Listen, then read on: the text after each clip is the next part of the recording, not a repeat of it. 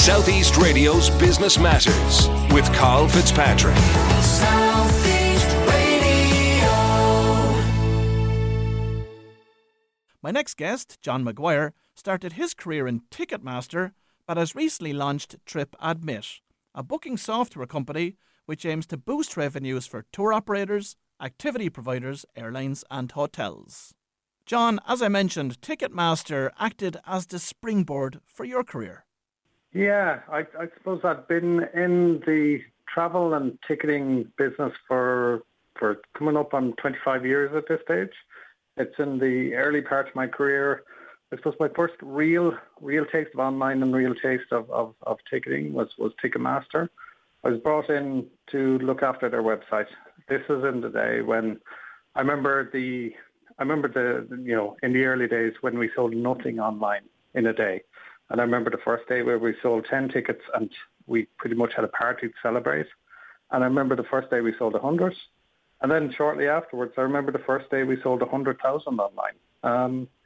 And yeah, I suppose I was there from the early days of the internet. It's moving on from Ticketmaster. I joined the travel industry and essentially got hooked on the travel industry with Aer Lingus. And it was a case of in Aer Lingus I was brought in to roll out the digital marketing for Aer Lingus across Europe. So John, what is TripAdmit and how does it work? So TripAdmit, what we are is we're an end-to-end solution for the tours and activities industry. So essentially what that means is that we provide a reservation system to the tour and activity providers at one end of the market. So that's to power bookings through their own websites. But also we connect out to third parties. So if they want to sell through the online travel agents like Expedia or TripAdvisor, etc., we can connect them via our reservation system. And then at the other side, we have a solution for distribution partners such as airlines and hotels to sell tours and activities to their customer bases. So in the same way that the airlines would sell hotels and car hire to their passengers, this would be for airlines to earn ancillary revenue from tours and activities. So John, ideally, who are your target market? Essentially, we have two sides of the market. Our primary target markets are the tour and activity providers that either don't have the ability, which the majority don't, to sell online.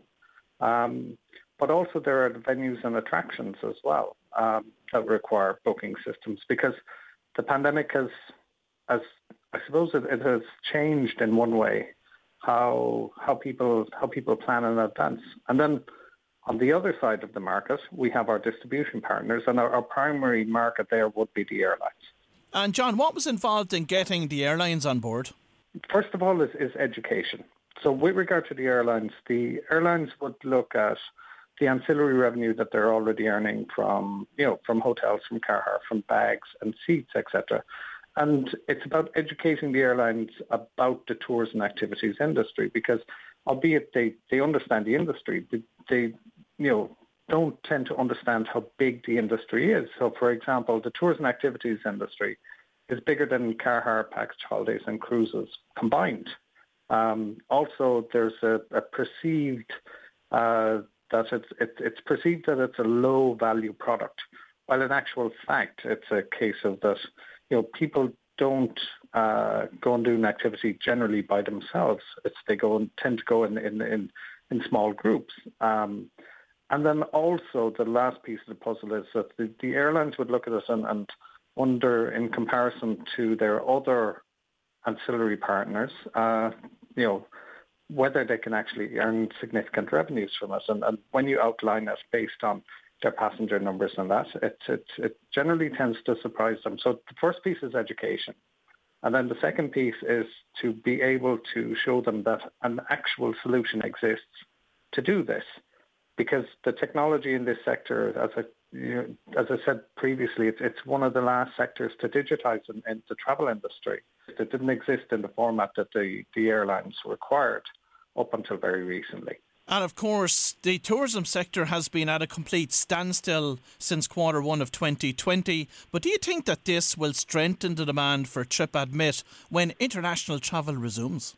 Certainly, I suppose we've already witnessed some of it. What we did was we for the pandemic is we went out and we raised investment, but also we went out and we took the time to build out our technology. But with regard to on the demand side, yes, it was completely subdued in the first half of the pandemic. However, with the arrival of the vaccines, especially in quarter 4 of 2020, that's when we began to see, I suppose, a lot more inbound inquiries. And essentially, when we came back after Christmas, so quarter one this year, we were, we could see as every single week went by that the number of clients we were securing, the number of inquiries we were getting, the responses to the activity that we were putting out was going up and up and up to the point where last week was our best week to date. And it's a case of what we have witnessed is that the pandemic has changed consumer behaviour and will change consumer behaviour going forward. So tourism activities were an industry that was slow to digitisation. However, now what we're seeing is the fact that people will plan in advance more.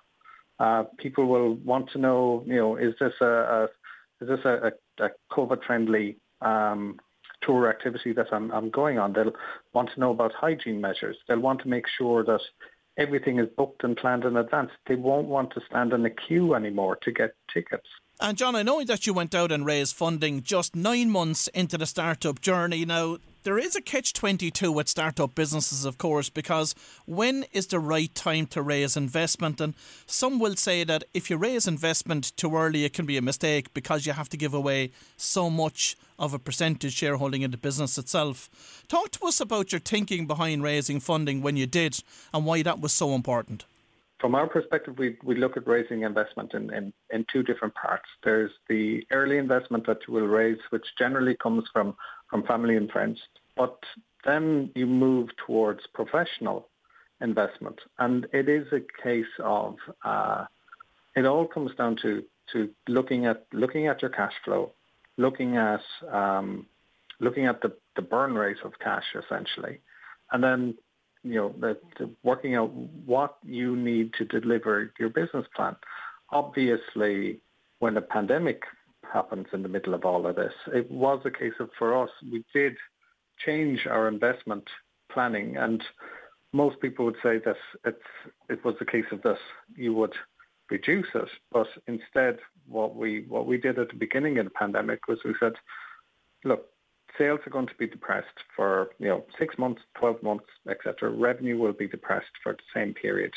So therefore, we focused on building out our product. To build out our product, we required extra developers. And then also, it's a case of to pay for the extra developers, we require additional investment. So during the pandemic, we raised €500,000, with half of that coming from Enterprise Ireland.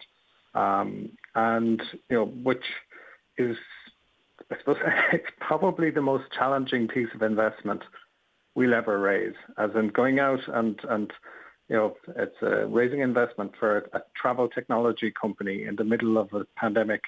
Certainly not easy, as you can imagine. And John, what's the ambition for the business over the next 5 years from an internationalisation perspective? Our primary focus will be on Europe because that's our home territory. We're also focusing at the moment on South America and the Middle East. But ultimately, it's our product range is global in nature.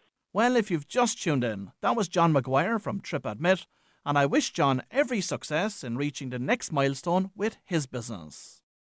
Southeast Radio's Business Matters with Carl Fitzpatrick. Southeast.